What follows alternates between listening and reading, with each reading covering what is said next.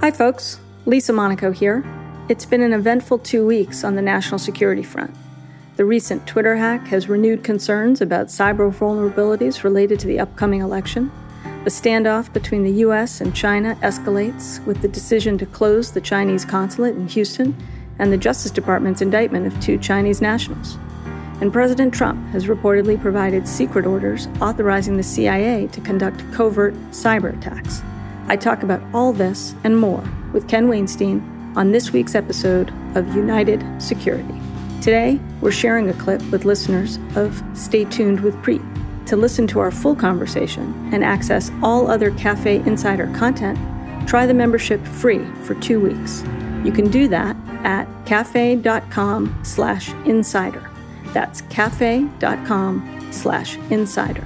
College students with a valid .edu email qualify for a special discount at cafe.com/student. That's cafe.com/student.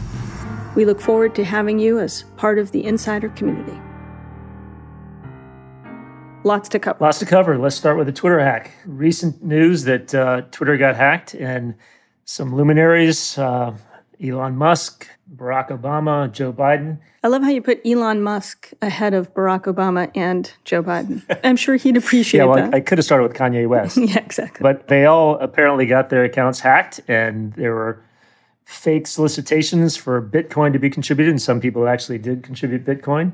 Looks like it was a scam, and it was designed to scam people of their Bitcoin, and was not apparently, at least as the experts currently see it, not action of a state actor, but still a pretty brazen crime and something that caught a lot of people's attention, in large part because of how important Twitter is to our daily lives these days. Yeah, my reaction, Ken, was it's kind of ominous, right? I mean, we joke a little bit that it was, a Bitcoin scam involving Kanye West, Elon Musk, and the like. But, when you think about it, if somebody can take over the accounts of these, high-profile people, and, when you think about the amount of news that we get from Twitter, what we rely on it for in terms of everything from news alerts to serious weather warnings, if these accounts can be taken over for this purpose, a seemingly, relatively benign purpose, although it did, I think, end up getting about scamming out $120,000 worth of purported Bitcoin. But, what happens if on election day, a nation-state actor or other malicious actors were able to take over these accounts? Yeah, it's downright scary. And these are the most protected accounts there are. Or supposed to be. Yeah, and they still got penetrated. And I think your point is well taken. Look, Twitter is now a facet of life. It is the main medium of communication at least by this president. It's actually been declared by a federal court as being a repository or source of official records because it is the way a lot of presidential statements are conveyed to the American people. So it plays an important and an official role in our society and our political life. And to your point about the elections, and we have to be thinking about the elections, they're right around the corner. I mean, it doesn't take a lot of imagination to think that if people were able to do this, and it sounds like this was just some fraudsters, think about what a nation state, bent on trying to disrupt our election, what they could do. They could, on the day of or the day before the election, send out messages that one of the candidates is withdrawn from the election or something crazy like that. Obviously, it would be quickly disproved, but it would disrupt things, get people hesitating to go to the polls, or they could announce that there was an outbreak of coronavirus in a particular area, maybe in a battleground state, to try to suppress voter turnout. I mean, all sorts of things you could think of that could and might well be done around the time of the election that could have really damaging impact on the integrity of the vote. Well, I'll tell you, in 2016, in the lead up to the presidential election, when I was in the White House serving as Homeland Security Advisor, we were concerned about not necessarily a hack of Twitter, although you can argue it should have been on our radar screen. We obviously were focused very much on the ability of, at that time, Russia to sow discord and confusion about the election. And we were very worried about this type of disinformation and sowing chaos around getting to the polls and the like. And so I think this Twitter hack really makes you reconsider, and should be making U.S. officials reconsider kind of how should we be thinking about Twitter as a vector and as of attack and as a piece of critical infrastructure, right? We historically think of critical infrastructure as the energy grid, the electricity grid, the water systems, the financial systems. Well, given the parade of horribles that we were just talking about, what does it mean for Twitter potentially to be considered critical infrastructure? Yeah, and it is privately owned. It's not going to be under government control, yet it plays a quasi-governmental function because of the way it's used by our political leaders. So I can see serious concerns as we head into the election. And it's not only doing what Twitter says they're doing, which is trying to remediate whatever vulnerability allowed this scam to take place, but it's also educating the American people. And this is the most difficult thing about disinformation campaigns. How do you prepare the American people to somehow identify or weed out disinformation from real information? Very difficult to do, especially if you're looking at a compressed period of time around an election. So I think, the government has done some of this, the federal government, but we really need to focus on just conditioning people to be ready for this kind of thing. Needless to say, since 2016, we've seen repeated instances of the kind of thing that we saw in the run-up to the 2016 election. And, there's no mystery that the Russians and others have been continuing to do this kind of malign activity and will continue to do it.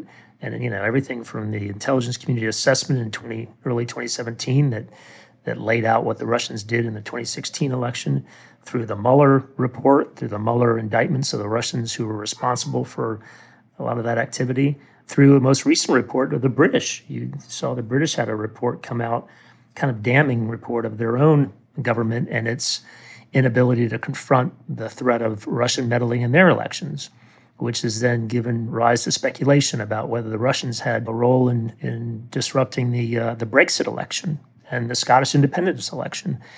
Two very divisive elections that, if you look at it from the Russian perspective, they would have loved the opportunity to fan the flames in those two situations in order to divide the British people.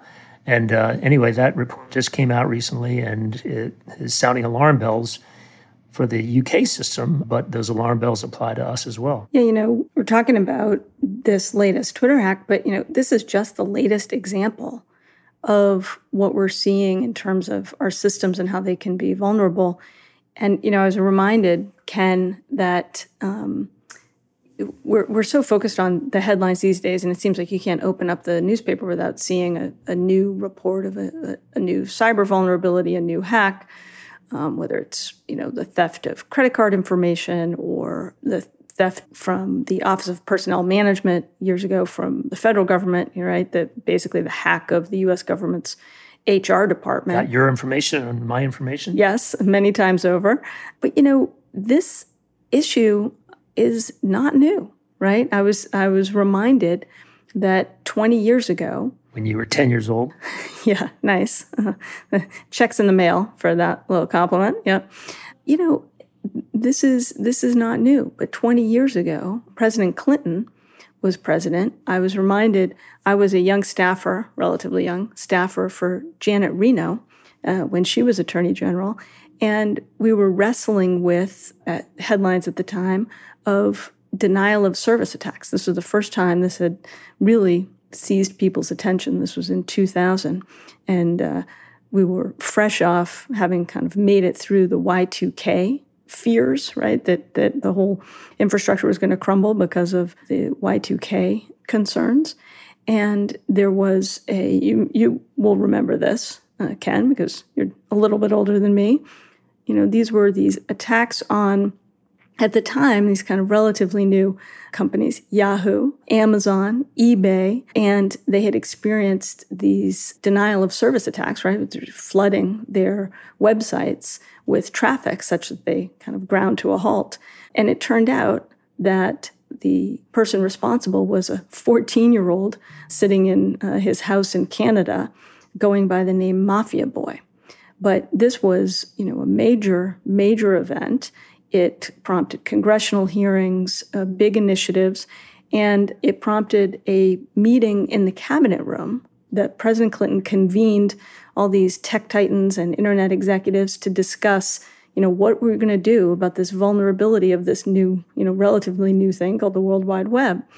And when we were preparing for this episode, Ken, I was came across stories about this, and I was reminded that I was actually in that meeting. I remember going to that meeting in the cabinet room. I think it was the first time I'd ever been in there as a kind of staffing Janet Reno for this meeting. And in looking at the articles about this, I stumbled upon one of a picture of the meeting, and I saw myself sitting behind Janet Reno. I felt like I was having a Forrest Gump moment. So it was a little trip down memory lane. That's great. Yeah, and that meeting, as I recall, it triggered some action, requests for funding in the cybersecurity area, really got people's attention, that the hack, and then that President Clinton convened that meeting. The trick is going to be how to do what needs to be done on security and privacy and still keep it flourishing and growing. But we ought to approach this with determination, and we shouldn't be surprised that these things have happened.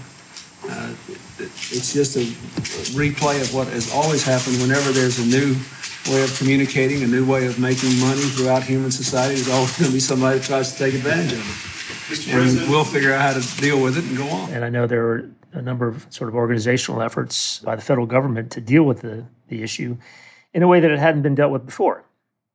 But despite your presence at that meeting, you didn't solve the problem, and the problem continued. Hardly. And then we picked it up, and we came in 2001 with President Bush. And look, it's just sort of trying to map out the evolution of our cyber defenses when you realize that the government started to get serious around the time of the Mafia Boy hack, and then you go into the OOs, and I think you look back at that period, and the federal government wasn't quick enough and agile enough to deal with the cyber threat that was evolving before our eyes. And a number of reasons for that. One I think was 9/11, of course, happened in 2001, and so the focus was on all things terrorism. And that was just at the time that, the Mafia Boy hack, it was clear that was not an isolated incident. That was just a sort of a harbinger of things to come. And also just as you know all too well, and our friends like John Carlin, who is a cyber expert, and know all too well, dealing with cyber at the federal level is very difficult because it has aspects of so many different agencies and operations, and it requires, so much concern about privacy that it's very difficult to come up with silver bullets to deal with cyber threats. So, as you sort of look through the OOs, we probably didn't get as far as we should have on the cyber front.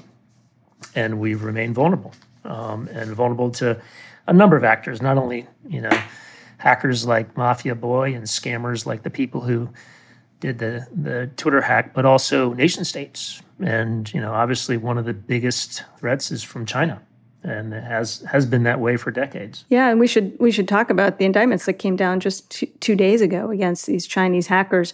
Before we do, though, let me give you one more fun fact, Ken, as I was taking my trip down memory lane about this Mafia Boy hack. Do you know who was one of the lead prosecutors focusing on prosecuting that Mafia Boy case? No idea. Who was it? So it was a U.S. attorney in San Francisco who was at the time a guy named Robert Mueller. I'll be darned. Yeah. See, there, I stumped you. You got me. Okay. I will say this. If there was one sort of voice in the wilderness that was trying to focus on cyber issues in the early OOs, it was Bob Mueller. No, that's true. That's true. He was very focused on it early on. But, fast forward, as we've kind of painfully observed, the Clinton administration and the Bush administration and the Obama administration did not crack the code on this. And the threat here only has escalated. And that was pretty evident just in the last couple of days when we saw these indictments come down against 2 Chinese hackers for hacking into the systems of literally hundreds of companies, governments, defense contractors, nonprofits, activists in the United States, in Hong Kong, in, about a dozen other countries around the world.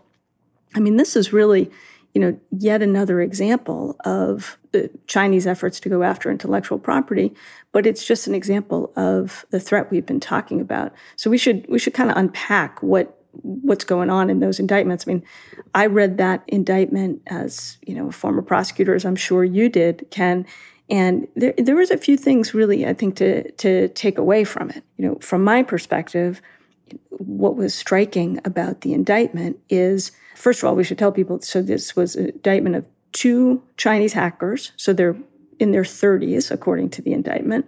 And these are guys who were working both for themselves, I think, to make a little money on the side, but also, according to the indictment, being used and deployed basically by the Chinese Ministry of State Security, right? So they're intelligence service. So they're both kind of moonlighting and being used by the Chinese intelligence services. And they were going after high-tech information from companies ranging from defense contractors, going after like military satellite technology, to software, gaming code, to most recently probing biotech companies for research related to the COVID vaccine and COVID treatments. So, a wide-ranging effort and campaign to go after intellectual property, as well as going after dissidents, too, according to the indictment in Hong Kong. So, and this was a 10-year-long campaign, according to the indictment, where they were seeking intellectual property for their own gain, as well as for the benefit of the Chinese state. So really a kind of a stunning piece of work by the prosecutors in this case, brought by the division that you and I both used to run at different points in our careers. And really an interesting kind of presentation, both about the breadth of the campaign, about the tactics that these hackers were using, kind of hiding their files so that the administrators of these systems in these companies and elsewhere couldn't see what they were doing. So really just an impressive piece of work, but also a real stunning show that the Chinese are very much still at this. Yeah, absolutely. And this is trademark Chinese economic espionage. They, for decades, they've made a policy of trying to hoover up everything they could possibly get a hold of. Yeah. And this is a good example of it. So they've got this operation. It's as I think the prosecutors called it, a blended operation, as you said, that involves both, straight out hacking for commercial benefit, as well as use of these hacking tools and operations for their quote unquote national security purposes, like identifying dissidents in Hong Kong and the like. And, they're proceeding sort of on both paths, using the same tools. And it is astonishing the diversity of targets. A couple things about that I think are important to note. As you mentioned, and as was highlighted both. I hope you've enjoyed this sample of the United Security Podcast. To listen to the full episode, head to cafe.com/insider and try out the membership free for 2 weeks. Interested students with a valid .edu email can head to cafe.com/student. To the many of you who have chosen to join the Insider community, thank you for supporting our work.